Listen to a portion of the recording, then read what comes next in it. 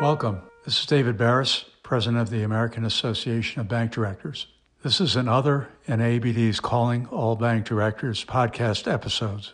Tom Vartanian is our guest today. Tom is the former executive director and professor of law at the Program on Financial Regulation at JMU's Law School. He was also a partner at Deckard as well as Fried Frank and general counsel of the Federal Home Loan Bank Board and FSLIC. He is currently a partner in the law firm of Vartanian and Ledig. He's the author of 200 Years of American Financial Panics, Crashes, Recessions, Depressions, and the Technology That Will Change It All. This is part one of 2 podcast episodes. Part one will address why the U.S. has experienced many more financial crises than most other developed countries, and the role of government in causing or contributing to those events. Tom will also address what may cause the next financial crisis, when and why. We welcome any questions or suggestions you might have. My email address is dbarris@aabd.org. All right, let's call Tom. David, how you doing? Good. Welcome to Calling All Bank Directors. Thank you. Happy to be here. Tom, you recently published a new book entitled 200 Years of American Financial Panics, Crashes, Recessions, Depressions, and the Technology That Will Change It All. I've read through the book, and it raises important issues for bank directors, so we're very pleased that you were able to join us today to discuss some of the issues raised in the book. Happy to be here. Thank you. Because of the subject matter, we've decided to have this as 2 episodes rather than 1. And so the first episode will address several questions relating to your book and the issues raised there. And then the next one will be, how will bank boards address the issues that you did raise? So let's start with a question on, has the U.S. experienced more devastating financial crises than most or all other countries in the past 200 years? Yeah, David. Unfortunately, the United States has. And you might ask yourself the question, why is that when we've got such a comprehensive regulatory system? But the fact of the matter is, in the last 200 years, the United States has experienced 10 major financial crises, which have also been banking crises. And countries like Canada have experienced 2. And in fact, the United States is at the top of the list with having more financial crises than every country in the world but Argentina in that period of time. And so the question arises, why is that? Well, we obviously have the most complicated markets. We've had periods of unprecedented growth in the last 200 years as the growth of America stretched westward as America was being developed. But the problem comes in terms of understanding financial regulation. And I guess at the end of the day, what I've figured out in terms of analyzing both my experience over the last 50 years and then what's happened over the last 200 has been essentially that there's a lot of factors that go into creating financial crises. And growth and speculation, which we've had a lot of in 200 years, is part of it. But if we're going to be fair and we're going to be honest about how we can solve what is this epidemic of financial crisis, I think we have to understand that government policies and politics have played a large role in many, if not most, of those financial crises, and in some of them actually caused them. So, for example, the last 3 financial crises we had before the COVID crisis in 2020, which I think is sui generis because of the pandemic, but the last 3 crises before that, the Great Depression, the savings and loan and banking crisis of the 1980s, and then the subprime meltdown in 2008 and 9, those were in large part in reactions to government policies trying to create more home ownership and more housing in America. It happened in the 1920s, happened in the 1960s and 70s, working up to the 80s, and then it happened, obviously, in the late 1990s and the 2000s, working up to the 2008 crisis. And in each case, an administration, Congress, or both decided that we needed more home ownership in the country, and they manipulated regulatory and other aspects of the economy, trying to make sure that more homeowners could get into the market. And clearly, more home ownership is a great goal.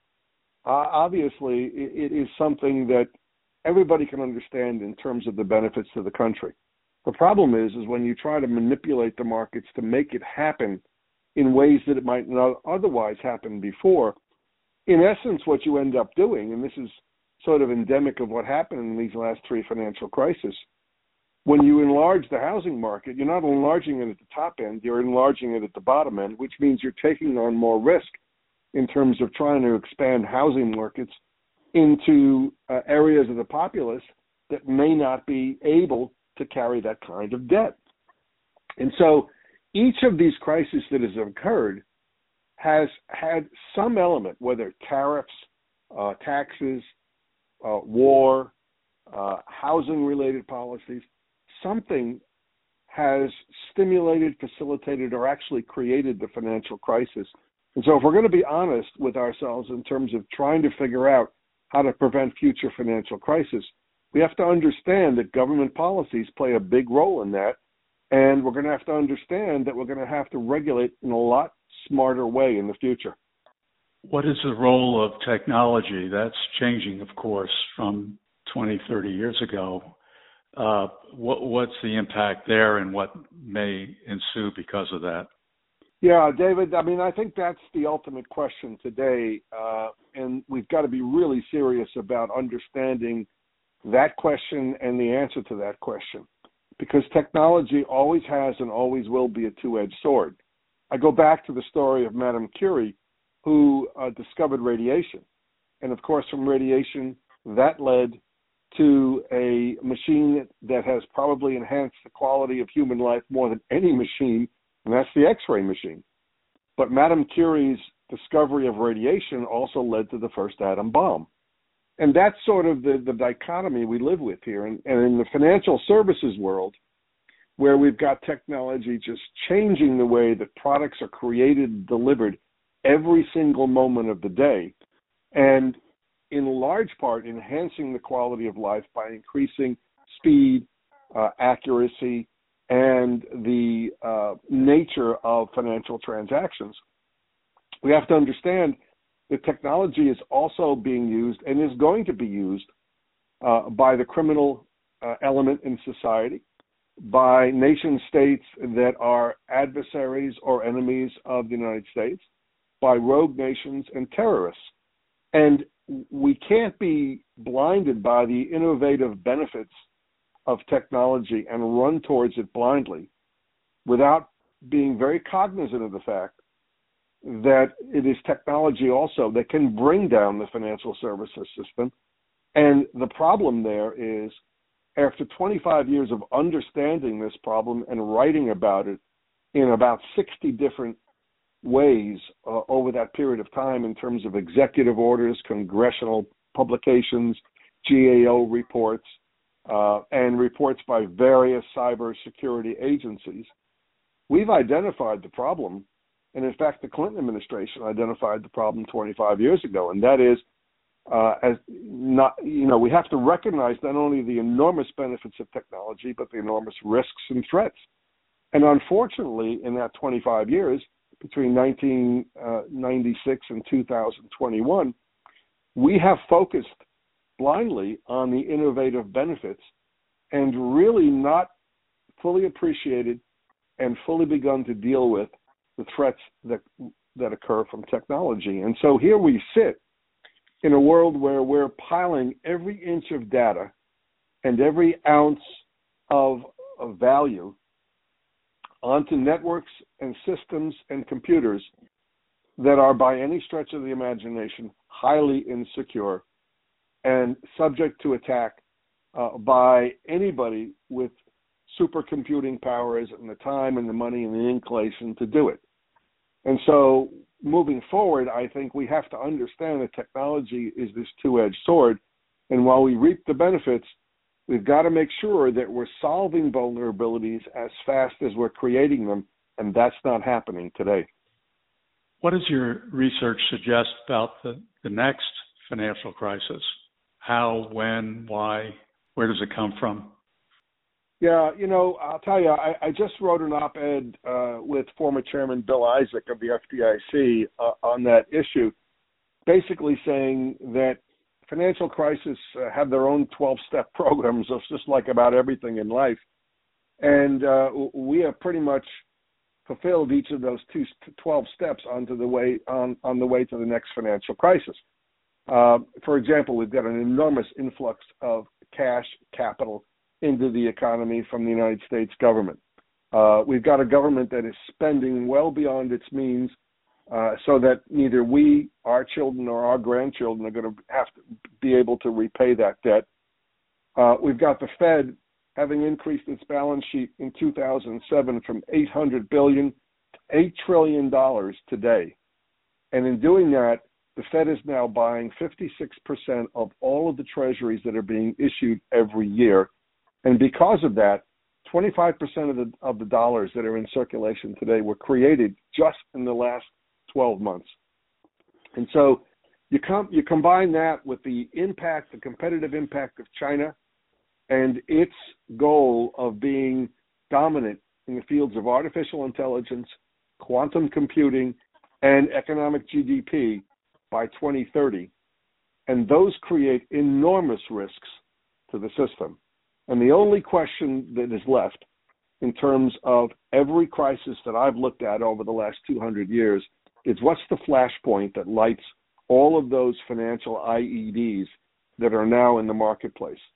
And you never know what that flashpoint is going to be. In 2008, it was obviously subprime mortgages. Now, there weren't enough subprime mortgages issued to cause the global crisis.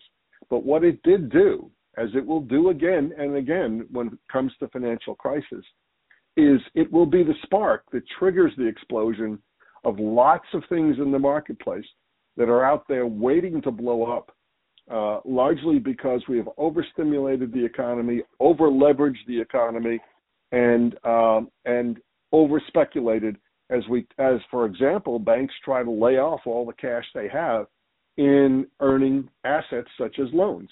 And when the banks have too much cash, they make too many loans, and that results in reduced underwriting standards. So all of the factors are now out there. And as I've said in my book, I think technology has a 50-50 chance of being the next major spark that causes the next financial crisis. So I know that the elements of the financial crisis are now in place. I know that they're growing each day. I know that technological vulnerabilities are growing each day. The only thing I don't know is the spark that's going to ignite all of that and when it's going to happen. But it will happen if history is any proctor for the future. Well, Tom, on that sobering view, we'd like to thank you for joining us on this first episode on your subject, and we'll rejoin you shortly on the next discussion, which will have to do with what do bank boards do with this information. And David, thank you very much for having me. You know, you and I have known each other for about 45 years, and we've worked together from time to time, and we work together at the OCC. I have great respect for you and what you're doing with the organization. So I'm really honored to be here with you and as a part of the association.